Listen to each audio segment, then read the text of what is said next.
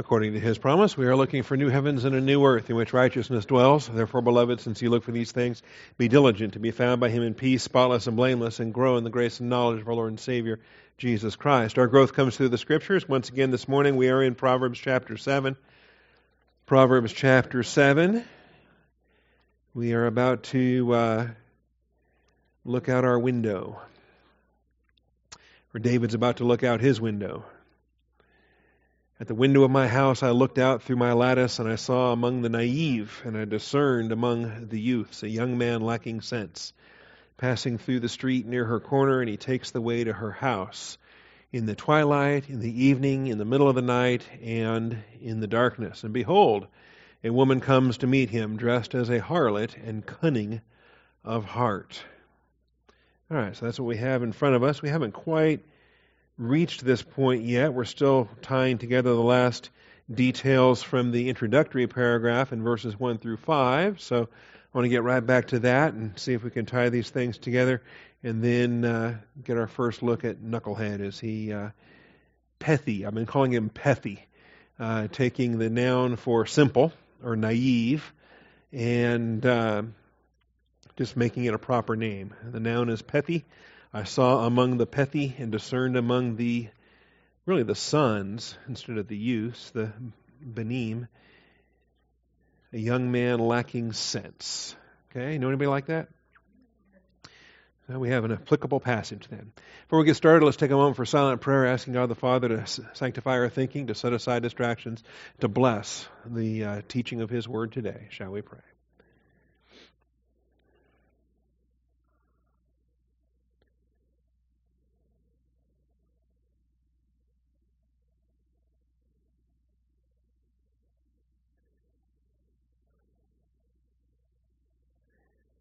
Most gracious Heavenly Father, we do thank you for the truth of your word and the blessing we have to assemble together.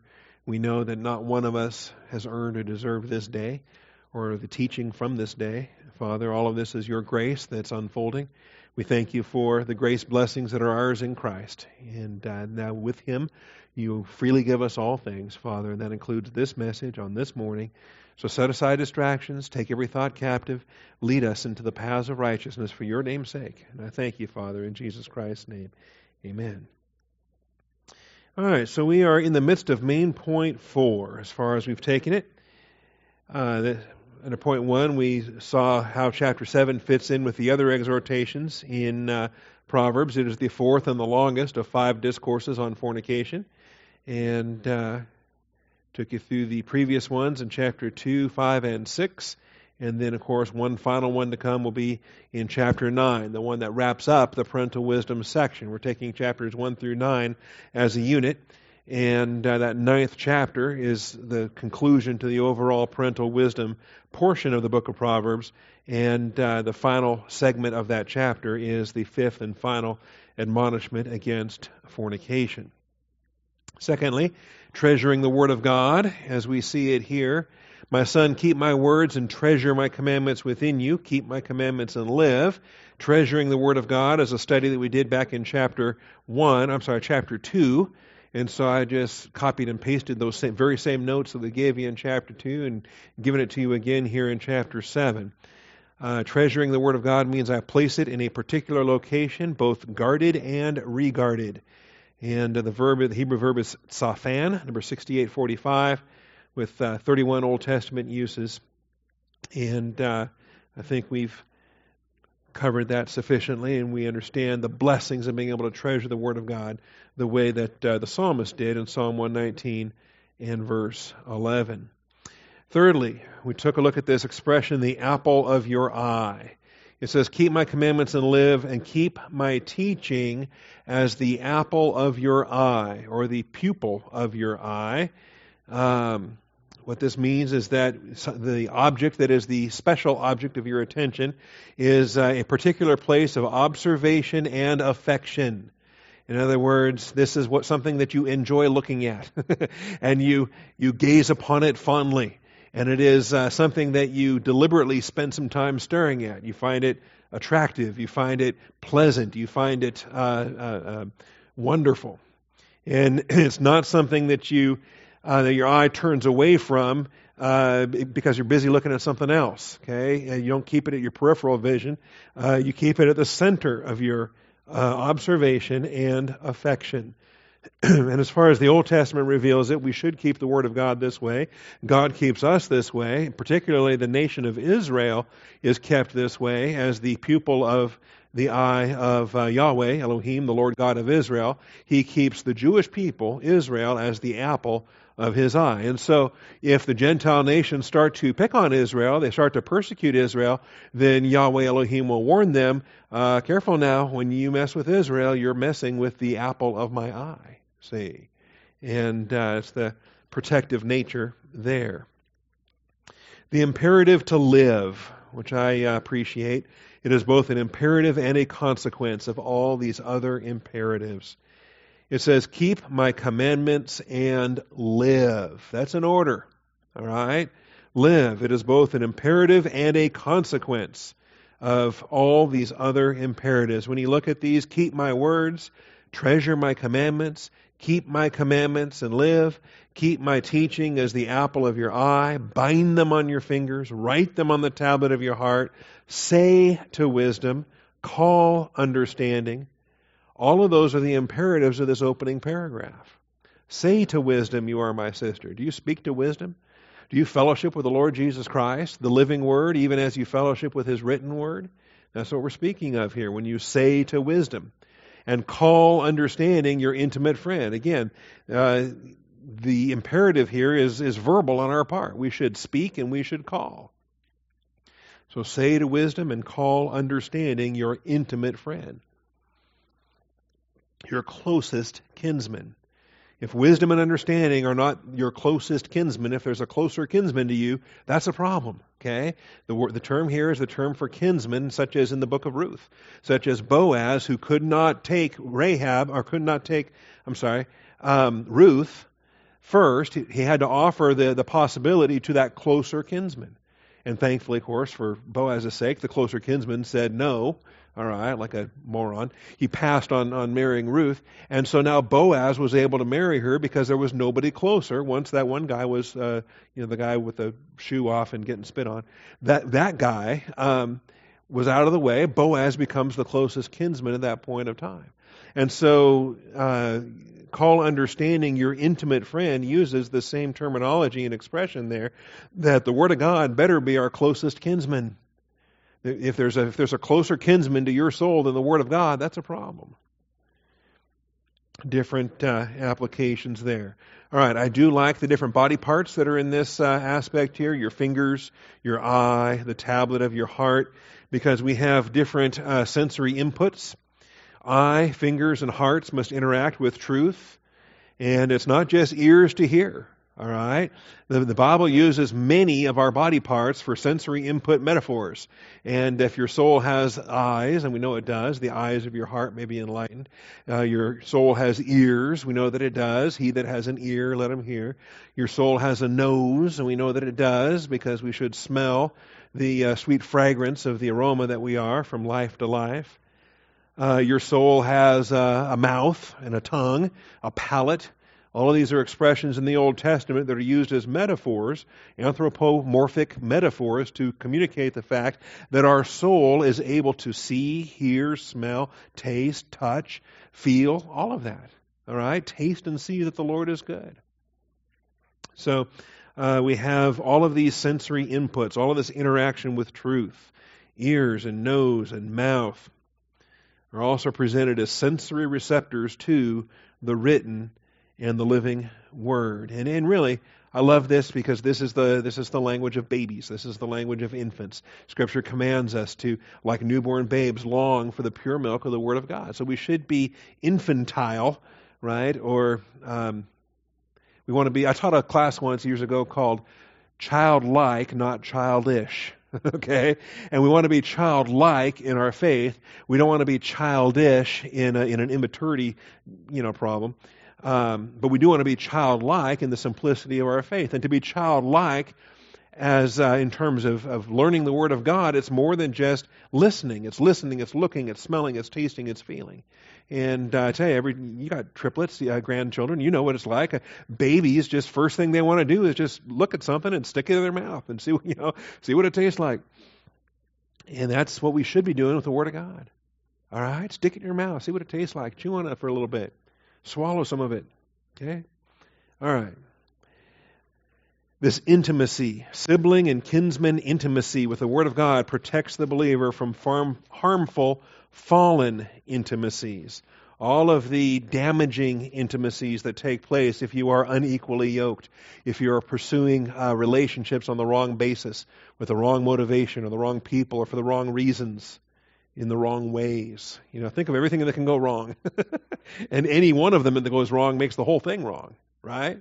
But the wrong person at the wrong time, in the wrong way, for the wrong reasons, the wrong activity, or there's a lot of things that can go wrong with that. And so it says, say to wisdom, you are my sister, and call understanding your intimate friend, your closest kinsman. And we want to build and foster the right kind of intimacies, the right kind of relationships. And that it says that, purpose clause or result here, that they may keep you. Who may keep you? Your sister will keep you. Your kinsman will keep you. Your close family will keep you from the adulteress, from the strange woman, the foreigner who flatters with her words. The intimate relationship with the sister, the intimate relationship with the kinsman redeemer, the close friend, that is a protection against these false, harmful, dangerous, fallen intimacies. All right? And in many respects, they are absolutely crucial, I believe, when you develop the non-sexual relationships that are so important before you get to something as complicated and dangerous as a sexual relationship, as marriage, I should say.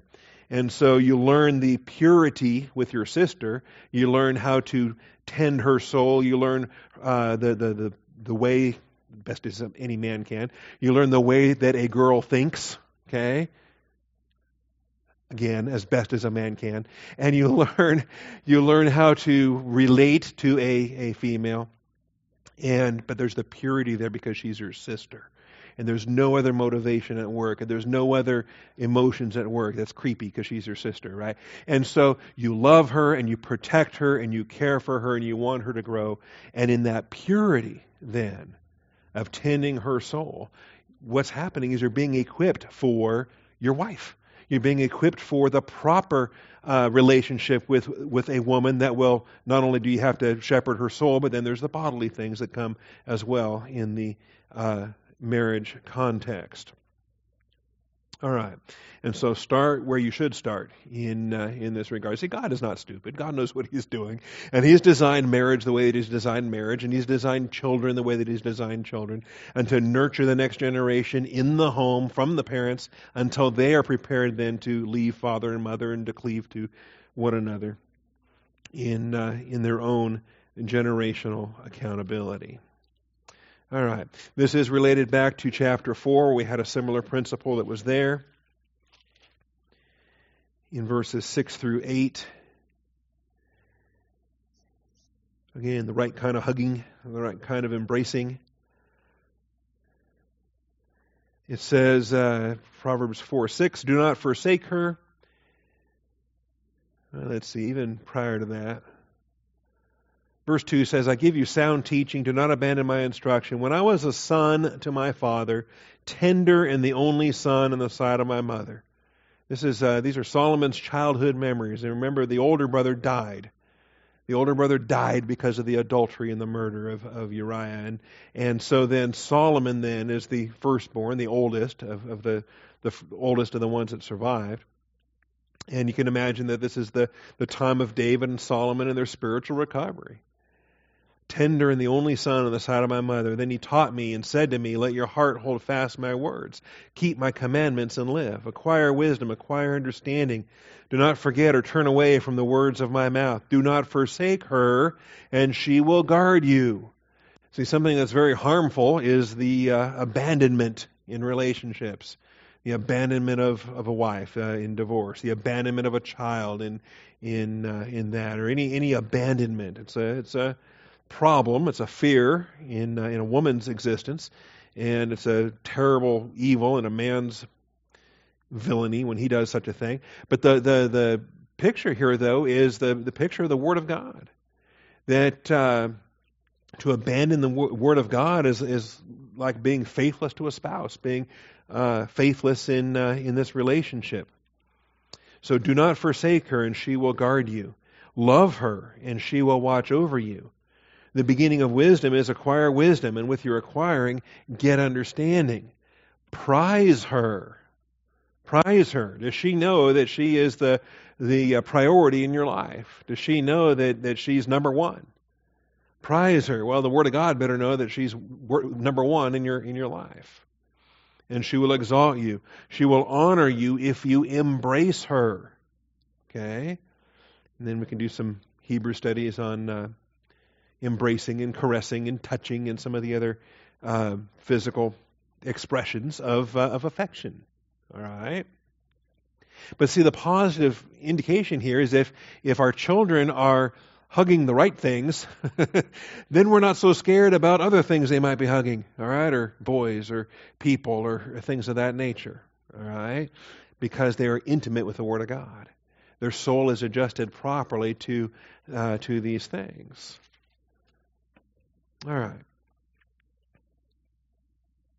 The Song of Solomon 8:1 is a little bit awkward too, but the girl there is singing, "Oh, I wish you were my brother." If I wish you were my brother, if you're my brother, then we could hug and no one would think it was improper. But you're not my brother, and we can't be hugging, and there's other issues there too. All right. So we want to develop the right kind of intimacy. Point C, revive me. Revive me. You know, the order to live, when God commands you to live, the neat thing about it is that what's required of us to do to obey that command is to let Him revive us, right? Because can we cause our own life? We can't, right? None of us causes our own life in terms of procreation. Our parents did that, and here we are. We didn't ask them or request anything, okay? But life is provided. And so the imperative then to live the abundant life, live the true life, live in the Word of God, abide in the Word of God, which is what Jesus describes, is this true abundant life. But then ultimately the command to live means, it's like the command to let the Word of Christ richly dwell within you, in the sense of a passive imperative. Let it happen. Allow God to revive you, because that's what His Word is designed to do. So in order to obey the imperative to live, and obeying these other imperatives, which makes living a consequence, is to be in agreement with the psalmist in Psalm 119, where he orders God again and again and again, I think 9 times total, he orders God to revive me, make me live, make me live. And I don't know, maybe it's a poor illustration to this, but it's almost like taunts on a playground. You know, and someone says, whatever. And then the kid comes back with, well, make me. Right? All right. Well, God says live. And so we come back with, make me. Make me live. Revive me. Revive me in your word. And when you go through all these verses here, let's look at these real quickly, and then we'll gain new ground this morning. Psalm 119. I know we covered this a week ago, but I don't think I stressed how God commands us to do this, and yet God's the one that makes this happen. If we live in the Word, if we dwell and remain and abide in the Word of God, then He will cause us to live. The consequences of being a disciple are this abundant life. All right, so Psalm 119, verse 25. My soul cleaves to the dust. Revive me according to your word. If you're not living in the Word of God, then how will you be revived in when the dust cleaving circumstances of life present themselves? Verse 37. Turn away my eyes from looking at vanity and revive me in your ways. The psalmist is telling God to revive him and to keep his eyes locked where they need to be. Lord, they don't need to be looking over there. They need to be looking right here in your word. Turn my eyes away from looking at vanity. Verse 40, behold, I long for your precepts. Revive me through your righteousness. God does all of this. He orders us to live, but the real revival comes as God works in and through us in his word. Verse 88, revive me according to your loving kindness, that I may keep the testimony of your mouth. He commands us to live, but he's the one that does the reviving. Verse 107, I am exceedingly afflicted. Revive me, O Lord, according to your word. And again and again and again, all of these are saying much the same thing. Verse 149, hear my voice according to your loving kindness.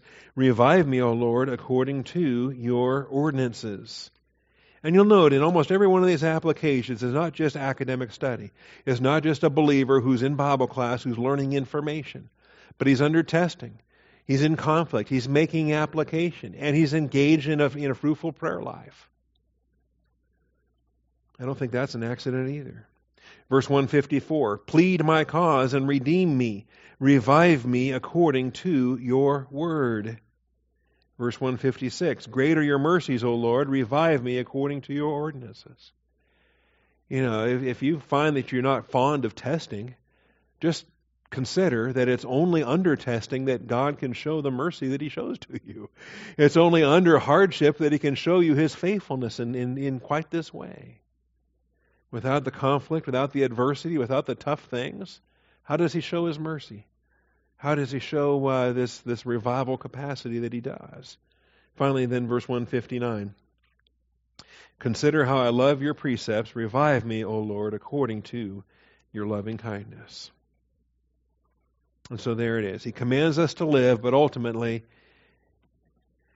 for us to obey that command, we need to be abiding in doctrine. We need to be calling upon him to cause us to live. We should be uttering these revive me imperatives. God, you want me to live in your word? Cause me to live. Revive me. Revive me. Point D. Living in the Word of God is what Jesus spoke of as the abundant life for true disciples.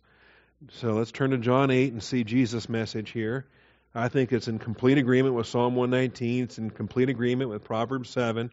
Is John 8, 31 through 38.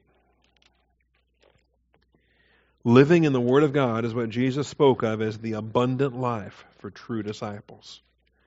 John 8, 31 through 38. Living in the Word of God is what Jesus spoke of as the abundant life for true disciples. People got all these ideas of what is the abundant life, and many of them are not even close to biblical. There's different mindsets that are out there, worldly ways of thinking. Because if you're not transformed by the renewing of your mind, you're going to be conformed to this age, and you start to adopt the philosophies of this age, the mindset of this age. You start to feel like, well, in order for me to have any meaning in life, then I need to be financially comfortable. I need to have a nice home. I need to have a retirement nest egg. I need to put my kids through school. I need to have, just a long list of stuff. And everything they list that gives meaning to life, in some kind of quality of life, couldn't be further from what the Scripture reveals as far as abiding in the Word of God. See, any church-age believer can have this abundant life and is expected to have this abundant life, and has nothing to do with their tax bracket, has nothing to do with their income. All right, so Jesus, and I think sometimes they confuse it with quality of life. They confuse it with different aspects of, anyway, let me get off of that topic. Verse 31. So Jesus was saying to those Jews who had believed him. That's so huge. Before you handle anything else in the following paragraph, understand why that's a hinge from what came before, the conflict of what happens here in chapter 8. He's revealing himself as the light of the world. He's speaking about those who walk in darkness. So go back to verse 12 and spot that. I am the light of the world. He who follows me will not walk in darkness, but will have the light of life. Speaking of darkness, so the Pharisees said to him, okay, and here they are. He's preaching about the light of the world, and they want none of it. They're angry. You're testifying about yourself. Your testimony is not true. They're a bunch of liars. He's not, even if he was testifying about himself, he knows what he's talking about, but he says, I've got plenty of other testimonies, and you're not going to listen to any of them. Okay? You rejected John the Baptist. You beheaded him. You're rejecting the scriptures of the Old Testament. You're ignoring what my Father has to say. Even if I testify about myself, my testimony is true. For I know where I came from and where I am going, but you guys do not know where I come from or where I'm going. You're in the darkness, and you don't even know it. You judge according to the flesh. I'm not judging anyone. You're judging me. Anyway, so he talks about his Father. I am not alone in my testimony, my Father, but I am my Father who sent me. I am he who testifies about myself, verse 18, and the Father who sent me testifies about me. And you're ignoring both of us. So they were saying to him, where is your Father? All right. You know neither me nor my Father. If you knew me, you would know my Father also. So, anyway, there's a lot of conflict in this. There's some more back and forth. I'm going to skip on down. But you'll notice how clueless they are. In verse 27, they did not realize he'd been speaking to them about the Father. So Jesus said, when you lift up the Son of Man, then you will know that I am. And I do nothing on my own initiative, but I speak these things as the Father taught me. And it's interesting, there was a consequence of the cross that led some to understand who he was, and then finally put two and two together. And after the ascension, there were more. They started to figure out. And then after the preaching of Peter, there were more. All right. And he who sent me is with me, has not left me alone, for I always do the things that are pleasing to him. And that's key, because that's what he does with his Father, but that's what they're doing with their father. And this conflict lays it out here in John chapter 8. You are of your father, the devil. You want to do the things that are pleasing to him. So we're really not that far apart, are we? We're kind of alike. I want to please my Father. You want to please your Father. That's why I'm living in the Word of God, and that's why you're a brood of vipers. Okay? So, as he spoke these things, many came to believe in him. In verse 30, not my opinion, it's the Holy Spirit record that there are folks that are coming to faith in Christ because of this preaching. And that's who he then turns to.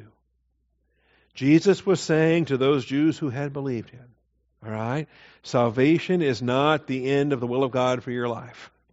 It's step one. But you're not a disciple yet. And the Great Commission is make disciples. The Great Commission isn't get people saved. Okay? He was saying to those Jews who had believed in him, if you meno in my word, continue, abide, remain, or dwell. If you meno in my word, then you are truly disciples of mine. I think meno was the first Greek word I ever learned. And I think even before I had a Greek class, I opened up a grammar and I started looking at words. I started looking at vocabulary lists. I started looking at things. And meno was the first, I don't know why, meno stuck with me. And then I went to Desert Storm, and my first sergeant and I, we named our Humvee, we named our Humvee Meno. All right, to abide, to remain, to dwell. And then we crashed Meno, and we named a second Humvee, Meno 2. All right. But to continue, to remain, to dwell, this is the place that you stay. It's not the place that you visit occasionally. It's not the place that you resort to this place as a place of refuge, as a last resort when you've tried everything else that didn't work. All right? This is where you inhabit, you remain, you dwell. This is where you belong. This is where you're at home. Okay? That's not, so for me it's, here. Austin Bible Church, this is my home. I visit other churches occasionally, but I don't dwell there. I don't remain there. This is where I dwell, remain, abide. This is where I fellowship. This is the flock. Okay? But see, some people don't treat the Word of God that way. They basically dwell in the world and then visit the Bible every so often. It should be the other way around. We should be so saturated with the Bible that we have to remind ourselves, oh yeah, there's a fallen world out there somewhere. Okay? Oh yeah. I forget how those worldly people think. If you continue my word, then you are truly disciples of mine. The mechanism for being a disciple is not being saved. The mechanism is living in the Word of God. Okay? Now you understand you have to get saved before you can abide in the Word of God. It is a prerequisite, but it's not automatic. There's no unbeliever that lives in the Word of God. But sadly, there's a lot of believers who don't. A lot of regenerate Christians, they'll be in heaven when they die, but they're not abiding in the Word of God today, or tomorrow, or yesterday, or as a general rule. It doesn't characterize their life. They're thorny ground, they're stony ground, they're not good soil. So, if you continue my word, then you are truly disciples of mine, and you will know the truth, and the truth will make you free. That's not an equivalent statement to salvation, that's an equivalent statement to discipleship. Knowing the truth and letting the truth free you from sin, which we see in the larger context here is what this is dealing with, the slavery to sin. Verse 34, everyone who commits sin is the slave to sin. And it's not about the penalty of sin. It's not the wages of sin is death. It's not the bondage to the slave market of sin that the unbeliever has. No, it's the sin activity, the ongoing sin activity that every believer struggles with, like every unbeliever struggles with. But we have the Word of God that can rescue us from that. Receive the Word of God implanted, which is able to save your souls, we're told. The Word of God, as you live in the Word of God, will rescue you from those temptations. All right. It goes on. Verse 33, they answered him, we are Abraham's descendants. We have never yet been enslaved to anyone. How is it that you except for the Egyptians and the Babylonians and the Hittites and the Amorites and the Philistines and the Assyrians and the Romans and the Persians and the Greeks. Other than that, we've never been enslaved to anyone. Okay? See how delusional these morons are? And even when they say this in 33 AD, when they're speaking this to him, 32 AD, 33 AD, this is either the fall or the winter of 32, 33. All right? And even when they're saying this, they are under Rome's thumb. They have a governor named Pontius Pilate that's not a Jewish son of David on the throne of David. We've never been enslaved to anyone. How is it that you say you will become free? Well, he answered them, truly I say to you, everyone who commits sin is the slave of sin. When you are out there in carnality, you're not in charge. You have submitted to your sin nature. You have bent the knee to your sin nature. The slave does not remain in the house forever, but the son does remain forever. There's a contrast. Do you want to be a slave? Do you want to be free? Do you want to walk in the heirship you have in positional truth? That's what we're talking about when you take a positional truth reality and you live that in an experiential truth basis. See? So if the Son makes you free, you will be free indeed. And free indeed is a nice, or truly free, or free indeed, is a nice parallel to truly disciples, or disciples indeed. Okay? If you really want to tear apart the expressions there. I know that you are Abraham's descendants, yet you seek to kill me because the word has no place in you. I speak the things which I have seen with my father, therefore you also do the things that you heard from your father. Well, this is the abundant life. Jesus says, I've come that they may have life and they may have it abundantly. It should be spent living in the Word of God. What else is there? Okay? You want to spend your life saturated with sports?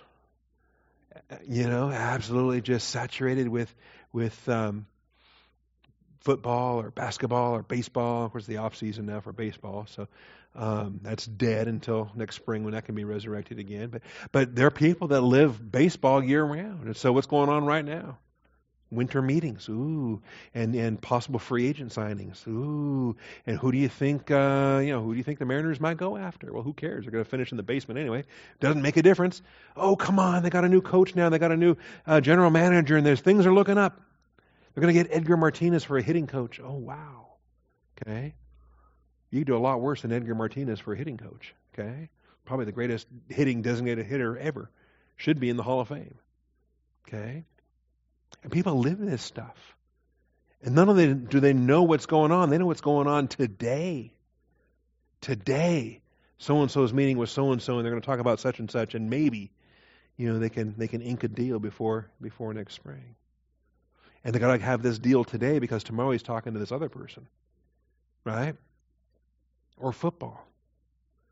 Football. Who's leading the division? Who's got the wild card? What are the possible matchups in the playoffs? The latest injury report. Did you see who's out for the season? Man, he was supposed to follow. Rawls was supposed to follow Lynch, but now Rawls is out for the season. When do we get Lynch back? What in the world's going to happen to the offense if the running game's not on track? And they're living this stuff. They're living this stuff day after day after day after day. You can start a conversation and boom, the next 20 minutes is consumed with all the minutia of everything. And yet, turn to a passage in Scripture and see how that conversation goes. Can they spend 20 minutes in a text?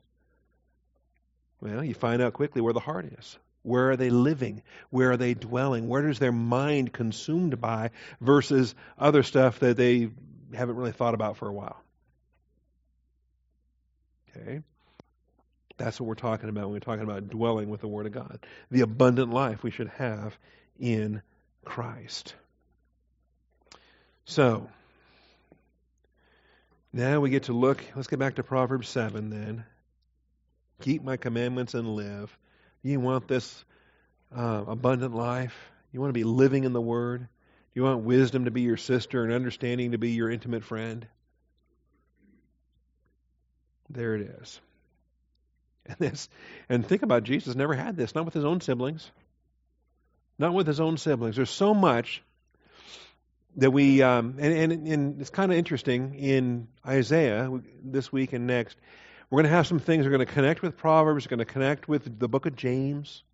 They're going to connect with the Lord's message in the Sermon on the Mount. And you just think, wow, Jesus was really impacted by Isaiah. Okay. Well, half of Isaiah is talking about him, so yeah, I think he'd probably pay attention to that book. But so Jesus is impacted by Isaiah, and that's reflected in his messages as recorded in the Gospels. James is impacted by Isaiah, and it's impacted in his writings in the book of James. But then it finally hit me like a 2x4 when I thought they were siblings, but they were never able to fellowship over that growing up. How Isaiah affected Jesus, how Isaiah affected James, but not together, not while they were growing up, because James was not even saved until after the resurrection of Jesus Christ. His brothers weren't even believing in him until after the resurrection. And so, I can imagine all of a sudden Isaiah becomes powerful for James and Proverbs becomes very powerful for James and starts to shape James' salvation. But by then, Jesus is already resurrected and ascended and seated at the Father's right hand. By the time he finally gets to start to cycle the doctrines of Isaiah and Proverbs and all of that. And I can't imagine when the Holy Spirit comes upon him and he starts to write the book of James, that it must have crossed his mind at some point, man, if only I'd have been saved younger. If only I'd have been saved as a kid. Because my Savior, I grew up in the house with Jesus. What could I have learned in those younger years? But he never did. Because he was knucklehead. James was knucklehead. He was pethy. He was a young man lacking sense. And yet very religious. They went to Passover every year. Joseph and Mary took them to Jerusalem every year. There was no shortage of cousins and hangers-ons. And in fact, there were so many in the extended crowds, they lost Jesus one year, right? At the age of 12, he stayed behind in the temple. And they thought he was with the family, including James and Jude and Simeon and Joseph and these guys. And, they were very religious. And yet, this is what he sees. All right. At the window of my house, I looked out through my lattice, and I saw among the naive, and I discerned among the youths a young man lacking sense, passing through the street near her corner. He takes the way to her house. So he's in the wrong part of town, the wrong time of day. He's going somewhere, coming back from somewhere that he never should have been, right? Like a Garth Brooks lyric or something. He's coming back from somewhere that he never should have been. And David's watching this. And he's watching this guy. And it's more than once. How many times do you got to see the same guy when you realize, wait a minute, that's the same guy. Why do I keep seeing this guy? He's always on the same corner. What's he doing here? All right. And David, of course, is no stranger to looking at things he shouldn't be looking at. He had his own failure in that regard, looking off the roof and seeing Bathsheba and having his mind where his mind was not supposed to be. Now he's looking out and he sees himself in this young man. All right. So unique, point 5, unique to this admonishment is the story narrative of what David could see from his window. It's a story narrative. And I don't think it's a parable. It's not addressed as a parable. I mean, maybe. Well, but I just don't see the parable in this. I think it's something he literally saw. Okay? And could be wrong. I'll get to heaven and find out. No, it was a work of fiction. But it seems that out of the window of my house I looked and I saw. And I'm watching this petty. I'm watching this knucklehead. This naive, simple young man who should have known better. Well, I don't know. Maybe it's a narrative. Maybe it's a parable. The words are quoted. Was he able to hear the conversation between the woman and the man? It says he heard it. All right. Whether it's true or not, okay, and I think the Lord could have given David the eyesight to see it, the hearing to hear it, the whole thing could have been played out, and it could have been played out prophetically, if nothing else, but specifically the window is mentioned, the lattice is mentioned, so I think it's real. And I think it's nice that this is something positive that David is learning from and using to instruct his sons, because otherwise all we got is David up on the roof staring down at naked women taking baths. Okay, here's something positive. He's not on the roof, but he's looking out the window, and he sees something, and immediately he knows it's a problem. I expect that David became an intercessor, started praying for that knucklehead. Didn't help. Knucklehead still made the mistake, but there it is. He's going to use that to teach his own sons about the trouble that's out there. And it's unique. None of the other parables, none of the other chapters, okay? There's a little bit of storytelling maybe in chapter 5 where he talks about sticking a torch in your shirt, but even that is more hypothetical than narrative. That's like a rhetorical question. Who has ever stuck a torch in his shirt, in his bosom, and not been burned? Can a man stick fire in his bosom and not be burned? No. Well, then, so it is with adultery. You will be burned. You will pay the price. But all of the other admonishments, unique of the 5 fornication admonishments in parental wisdom, Proverbs 1 through 9, unique is this one, because this one tells the story. This one, all the other ones say don't fornicate. This one shows a knucklehead who does, and the trouble he gets into, and the seduction that he submits to, the words that she uses that get spelled out. So it's a drama. All right. And passing through the street near her corner, he takes the way to her house. Doesn't have to take that way. Why does he go that way? Why did he choose that corner, that street? Didn't have to go that way, but he does. In the twilight, in the evening, in the middle of the night, and in the darkness. 4 different times. How many times does he have to go by here? How many times has God been gracious? Rescued him the first time, she wasn't there. Rescued him the second time, she wasn't there. Rescued him the third time, she wasn't there. So he goes back a fourth time. So is this God's fault? Who is Pethi going to blame? Well, God, you should have protected me. What happened to this hedge? The hedge was there the first 3 times. What are you doing?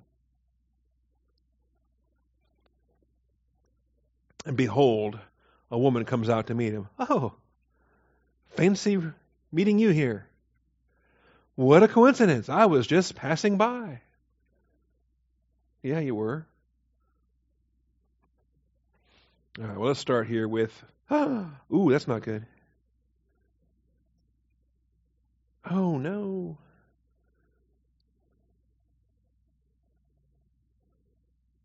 Okay. That's an old file. I have 15 minutes left. Let's see if I can get there on Dropbox, maybe. Dan's going to say, yes, I told you. This is why you use Dropbox.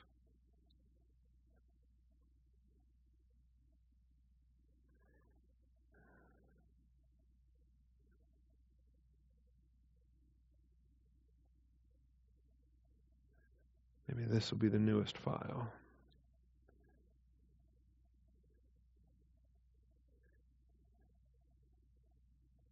I'm not sure what that says. What does that say? Yeah, whatever. All right, how do I get to my slideshow from here?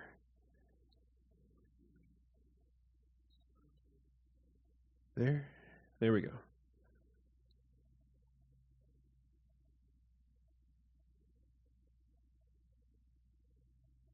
Ha! Okay. It's going to break my heart if I had another blank A.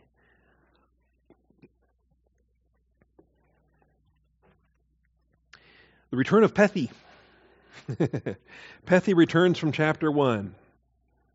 And everything we studied in chapter 1, it'd be good to review and good to remind ourselves who Pethi is, what Pethi is about. Not pithy, Pethi. P-E-T-H-I-Y. And 2 strong concordance numbers, by the way, 6612 and 6615. I just lump all 19 of them together into a symbol. I think it's the same word.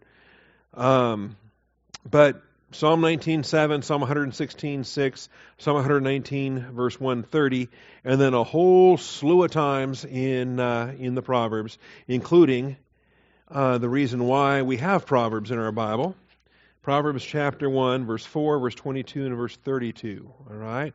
So we'll start with those just to remind ourselves what we already covered in chapter 1, and then we'll grab the Psalms after that. So Proverbs 1:4. What is the point of Proverbs? Remember this? The Proverbs of Solomon, the son of David, king of Israel, to know wisdom and instruction. In other words, the book of Proverbs has been compiled and given to the reader so that studying Proverbs will do this to you. Studying the book of Proverbs will cause you to know wisdom and instruction. Studying the book of Proverbs will cause you to discern the sayings of understanding. Studying the book of Proverbs will cause you to receive instruction in wise behavior, righteousness, justice, and equity. Studying the book of Proverbs will cause the reader to give prudence to the naive, to give to the youth knowledge and discretion. And so there it is. The Pethi is there in verse 4, and the Pethi needs prudence. The Pethi needs prudence. The youth needs knowledge and discretion. And so it's parallelism. Obviously, Pethi also needs knowledge and discretion. The youth also needs prudence. Okay? A wise man will hear and increase in learning, and a man of understanding will acquire wise counsel. The key to wisdom is knowing that you always need more. Never assume that you've got enough or that you're done. The really wise man realizes how little he knows. All right. So to give prudence to the pethy. That was our first introduction. Down to verse 22. How long, O pethy ones, the plural of pethy, how long, O naive ones, will you love being simple-minded? Now that's a rebuke because, let's face it, we're all pethy when we get started. Every young one is pethy. But the point is, you ought to grow out of that. And if you prolong it, because if you enjoy it, or you come to feel as if prolonged naivete is a benefit, that nobody expects anything from you, there's no responsibility, well, that's great when you're 5, but by now, we expect more responsibility from you. All right? And this is just, did you see the video of this man that's 50-something years old, but he thinks he's a 6-year-old girl? Okay? He's not just transgender, he is trans-aged. Because in his mind, in his warped, pathetic, mentally ill delusions, he not only thinks he's female, that's bad enough. Okay? And it just, I weep for our culture sometimes. I weep for what they call culture that's not culture. But it's almost sad to call it culture.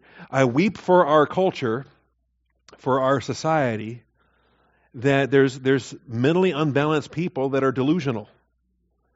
And we used to call them delusional.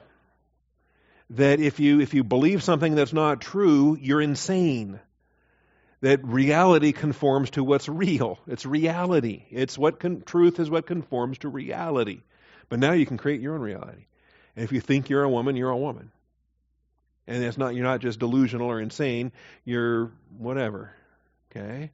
And so now the step beyond that, we get that. That's the Bruce Jenner insanity. That's put him on a Wheaties box and be the woman of the year or whatever.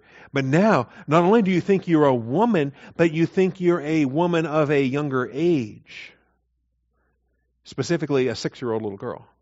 Because 6-year-olds, life is good when you're 6. Okay? There's no responsibility. You're not paying rent. You don't have bills. No one expects anything of you. And you can just wear dresses and play with dolls and have fun. Have little tea parties with the other girls in the neighborhood. You're a 56-year-old man. You have kids and grandkids. Grow up. Wake up. Adjust your thinking to reality. All right, it's a simpler, I don't know, maybe I should have been born in the 50s. When life was simpler and you just slap somebody upside the head and say, get real. Okay? How did I get onto that? Okay, but pethy, are you going to prolong your childhood? How long, O naive ones, will you love being simple-minded? And scoffers delight themselves in scoffing, and fools hate knowledge? See, that news story wasn't around when I taught Proverbs chapter 1. But how long? Do you want to prolong your naivete? That's one thing. I mean, how long are you going to love being simple-minded? And some people are just by personality naturally gullible, but they don't crave it. They're not happy to be simple. They're hoping to learn eventually. But if you deliberately prolong your ignorance because you love being simple, God hasn't designed His Word for that. We're supposed to grow beyond that. So twice it's used there in verse 22 and then again in verse 32. The waywardness of the pethy will kill them. The complacency of fools will destroy them. Now, the simple-minded years are great while they last, but get over them, okay? And honestly, we like them when the kids are small, but it's also nice when they grow up, okay? We can come to appreciate that. So that was our introduction to pethy. This is his first return since chapter 1, is in 7:7. He'll be coming back in chapter 8 in verse 5. Pethy makes another encore performance. In 8:5, O naive ones, understand prudence, and O fools, understand wisdom. Chapter 9, verse 4, verse 6, verse 13, verse 16. Wisdom is calling out. Wisdom is sending out her maidens. She calls from the top of the heights. Whoever is naive, let him turn in here. To him who lacks understanding, she says, come, eat of my food, drink of the wine I have mixed. All right, this is a great supper call, right? Supper time. Come, the meal's ready. And it's quite a contrast to what the harlot's shouting in the streets. She says, come, let's have fun, let's fornicate. My husband's out of town. We got we can do whatever. Wisdom is calling to Pethi, saying, you need me. And really it comes down to who are we going to listen to, the harlot or wisdom?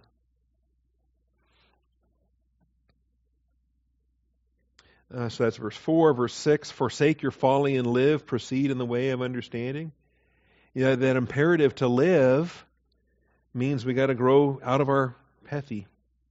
Proceed in the way of understanding.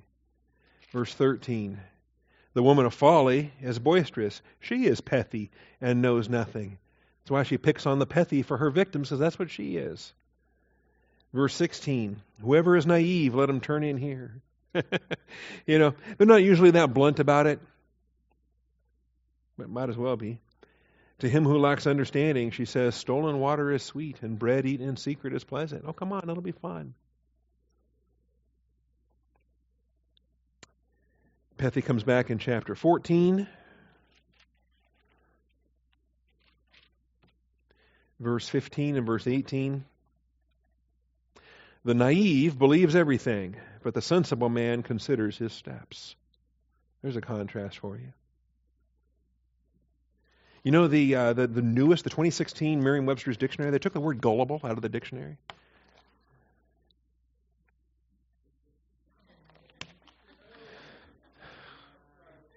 They did?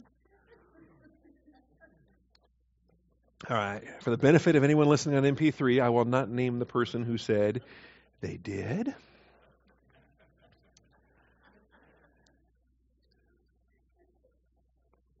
All right. That's Pethi, okay? That's why I miss my mom. My mother, on every April Fool's Day, I could get my mother a minimum of 3 times, sometimes 4, all on the same day. And you would think after the first one you might forget it's April 1st, right? Because you might think it's still March or whatever. But then after the first one, you're on the alert. You know it's April 1st. You know it's April Fool's Day. And so then you go get her a second time. Then you go get her a third time. All right. Chapter 19. Chapter 19 and verse 25. Strike a scoffer, and the naive may become shrewd, but reprove one who has understanding, and he will gain knowledge. The whole point to being naive, everybody's naive to start, but you got to grow out of it. The Word of God will take us out of it. 21:11. When the scoffer is punished, the naive becomes wise, but when the wise is instructed, he receives knowledge. 22:3. The prudent sees the evil and hides himself, but the naive go on and are punished for it. That's why the naive should have gotten some prudence and he wouldn't have been there. Finally, 27:12. A prudent man sees evil and hides himself. The naive proceed and pay the penalty. So there's all our Proverbs uses, and then the 3 in Psalms before we run out of time. Psalm 19:7.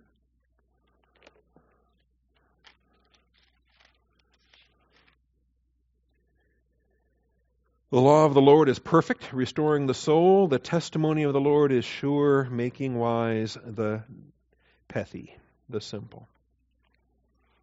116. And verse 6. The Lord preserves the simple. I was brought low, and he saved me. And don't claim that verse, claim that as a promise, be thankful for it, but don't use that then as a cop-out or as an excuse to just go ahead and stay Pethi your whole life and the Lord will take care of you. No, He'll take care of you. He'll give you doctrine so you grow up, and He'll get you through that.